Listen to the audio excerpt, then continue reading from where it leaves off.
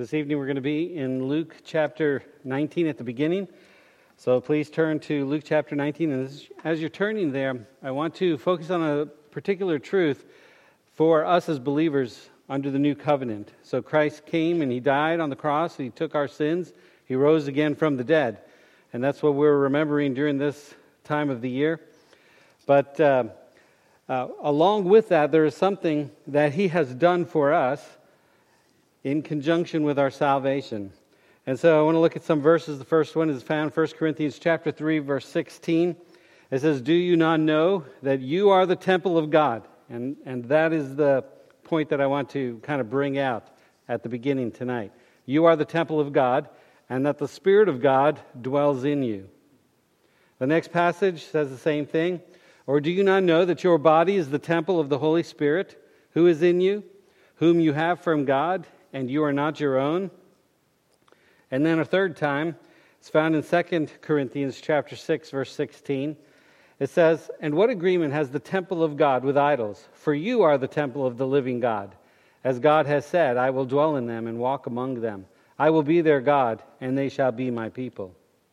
So Jesus comes down from the Mount of Olives, and He's riding on this donkey, and the people are waving the palm branches, and they're laying down their coats, and they're singing praises to Him. Hosanna is the King in the highest. Hosanna in the highest. Praise be to the King. So He comes down and He enters into Jerusalem. And the first thing that He does when He enters Jerusalem is He goes to the temple and He cleanses it. So in Luke chapter 19, verses 45 through 48 say this. It says, "Then He went into the temple and began to drive out those who bought and sold in it, saying to them, 'It is written, my house is a house of prayer, but you have made it a den of thieves.' And He was teaching daily in the temple, but the chief priests, the scribes, and the leaders of the people sought to destroy Him, and were unable to do anything, for all the people were very attentive to hear Him." So He comes into the temple, and they had defiled the temple, basically. They were buying and selling, and it was an illegitimate practice that they were engaging in there at the temple. So Jesus coming in, He beholds the temple. The temple is the place where it ought to be a house of prayer, but instead they are doing these other things. So we're focusing on this house of prayer, and our first point this evening is this: do not defile the house of prayer like they were. So He came, and He cleansed out the temple from this defiling that was taking place. They had changed it from what it was meant to be. They had made it a den of thieves. Now, the phrase den of thieves comes from the book of Jeremiah, and the house of prayer comes from, I think, Isaiah. These are two passages from the Old Testament. The people, especially the Pharisees, they would have been aware of this. They questioned the authority in the next chapter by which He cleanses the temple. And we might look at that or not, but you can look at it in chapter 20. But He has the authority to come in. He has the authority to clear out the temple.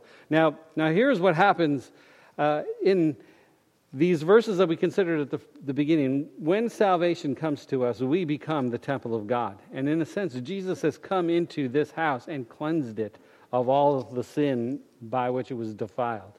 And so this is a real important truth. While Jesus on this earth goes into the physical temple that was standing at that time and cleanses it, that is kind of foreshadowing the cleansing that is going to take place for each and every believer who becomes the temple of God.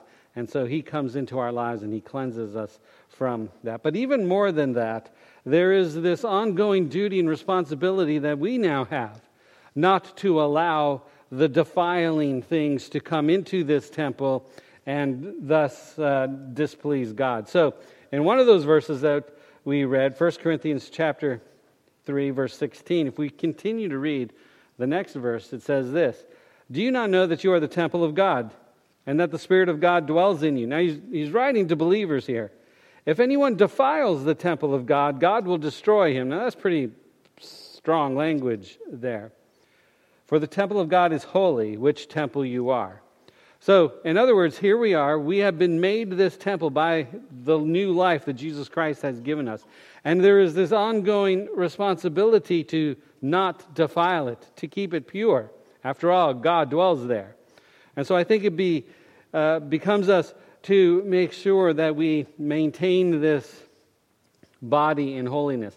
Now, I know a lot of people they turn to these passages that you're the temple of the Holy Ghost, the temple of the Holy Spirit, when they're talking about, you should eat and drink health in a healthy manner. Because after all, this is the temple of God, and so you don't want to destroy this body, and by what you eat or drink. And I'm sure that there's some truth to that, but I think that there is a more direct care that we need to take in defiling this. I don't think we ought to allow any unwholesome thoughts or ideas or philosophies or just the things of the world. I mean, there's a whole lot of unwholesomeness going on out there, and I don't think it's appropriate for us as believers to engage in these things and allow them to come into our minds. As a computer programmer, this was years and years and years ago, you probably heard these phrases, but they coined these phrases with how data moves. So one of them was, first in and first out, or first in and last out, and it kind of came to this common phrase, garbage in, garbage out, right? You heard of that? So it's the same sort of thing. If you allow garbage to keep on coming in through your eyes and your ears and through your senses, and if the garbage is coming in, then, it's going to defile this temple of God, and that's what's going to be present. Out of the heart, out of the abundance of the heart, the mouth speaks, right? So it's just kind of that thing. In one of these passages that talks about the temple of the Holy Spirit, it is not talking about food and drink. It is talking about engaging in immorality, some kind of sexual immorality. And he says, look, you are the temple of God. Do not engage in immorality. And so, apart from the food and the drink, I don't think that that's the main concern. The main concern, I think, is the things that we allow ourselves to engage with these bodies. So you can't go anywhere you want. You can't watch anything you want. You can't allow yourself to think anything that you want. You are to keep this temple holy. Do not defile it.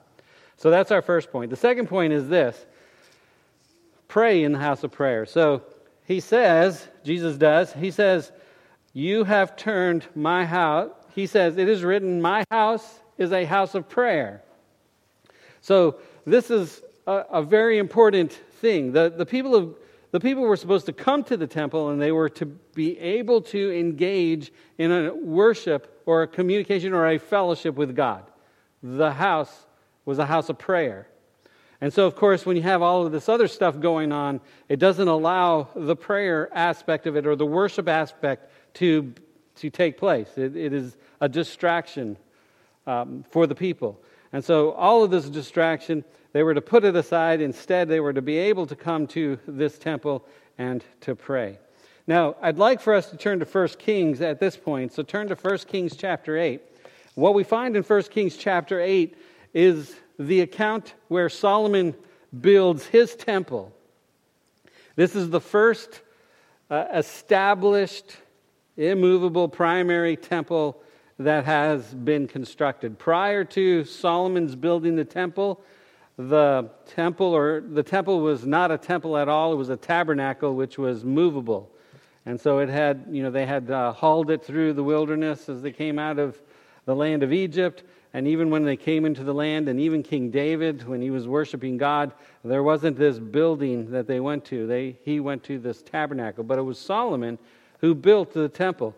And as he's dedicating this temple, notice what he says. I'm going to start reading. This is 1 Kings chapter 8, and I'm going to start reading verse 27. He says, "But will God indeed dwell on the earth? Behold, heaven and the heaven of heavens cannot contain you. How much less this temple which I have built? Yet regard the prayer of your servant and his supplication, O Lord my God, and listen to the cry and the prayer which your servant is praying before you today, that your eyes may be open toward this temple night and day, toward this place of which you said, my name shall be there, that you may hear the prayer which your servant makes toward this place. And may you hear the supplication of your servant and of your people Israel, when they pray toward this place. Hear in heaven your dwelling place, and when you hear, forgive. When anyone sins against his neighbor, and is forced to take an oath and comes and takes an oath before your altar in this temple, then hear in heaven and act and judge your servants, condemning the wicked, bringing his way on his head, justifying the righteous by giving him according to his righteousness. When your people Israel are defeated before an enemy because they have sinned against you, and when they turn back to you and confess your name and pray and make supplication to you in this temple, then hear in heaven and forgive the sin of your people Israel and bring them back to the land which you gave to their fathers. Verse 35, when the heavens are shut up and there is no rain because they have sinned against you, when they pray toward this place and confess your name and turn from their sin because you afflict them, then hear in heaven and forgive the sin of your servants, your people Israel, that you may teach them the good way in which they should walk, and send rain on your land, which you have given to your people as an inheritance. And he goes on and on. I'm not going to read any more, but he goes on. Solomon does in this dedication prayer. He keeps saying this. If the people do this and they pray, hear them and forgive. When they do this and they pray in this temple, hear them and forgive. When this happens to them and they come and they pray to you in this temple, hear them and forgive. And he just keeps on going like that. And that is what this temple back then was meant to represent. It was the presence of God. It represented the presence of God. I mean, it's a representation of the presence of God. He says several times, hear from heaven. So there's no doubt that in Solomon's mind and in the mind of the people, as they're thinking rightly, that it's not like God is going to come and dwell completely in this earthly temple. He understands it is a representation of the heavenly temple. But that is the cry. Hear the prayers when they make them hear them from heaven and forgive. And so the temple is meant to be a place of prayer. It represented the presence of God, and so coming to the temple was like coming to God and praying and asking for Him to hear and to forgive and to act. Now, we don't have to go to a temple anymore. Why? Because we are the temple of God. And so we have access to the presence of God right where we're at. We don't have to go anywhere. We don't have to make a trek to Jerusalem, and we don't have to, go anywhere else in order to gain access to the presence of God. Jesus Christ, when He died on the cross and He rose again and we received forgiveness, He forgave us. He transposed us into this temple. He comes and He dwells. The Holy Spirit is there present within us, and we can just fall down wherever we're at and have direct access to God. We pray because we are the temple, and that's where He is. We pray to Him, and we ask for Him to hear and to forgive and to act. So, your body is a temple of the Holy Spirit. Your body is a temple of God. And with this temple, let us fall down on our knees and offer our prayers to Him continually. All right, let's pray, and we'll have our final song. Oh, Lord God, we thank You for this account in which You came to the temple and You cleansed it of the sinful practices that were taking there. And You reminded the people that it was a house of prayer and that they were to come there to worship. And so, Lord, we thank You for the tremendous work that You have done on our behalf. Thank You for forgiving us of our sins. We thank You for making us Your temple. We pray, O Lord, first of all, that You would help us not to defile this temple with the allurements and the temptations and the sinful things of the world. Help us not to defile this temple, but help us to turn our attention to You and You alone. And I pray, O Lord, that we would cleanse any unwholesome thing that is not pleasing to You. And secondly, I pray, O Lord God, that we would fall on our knees and that we would offer up prayer to You. We know You tell us in Your word that we are to pray without ceasing. And so help us, Lord, to pray to You in this temple that You have made, or with this temple that You have made, with Your presence right there with us. And so we fall before You and we offer our prayers to You. Hear us and answer us swiftly and act for the glory of Your name. It's in Your name we pray. Amen.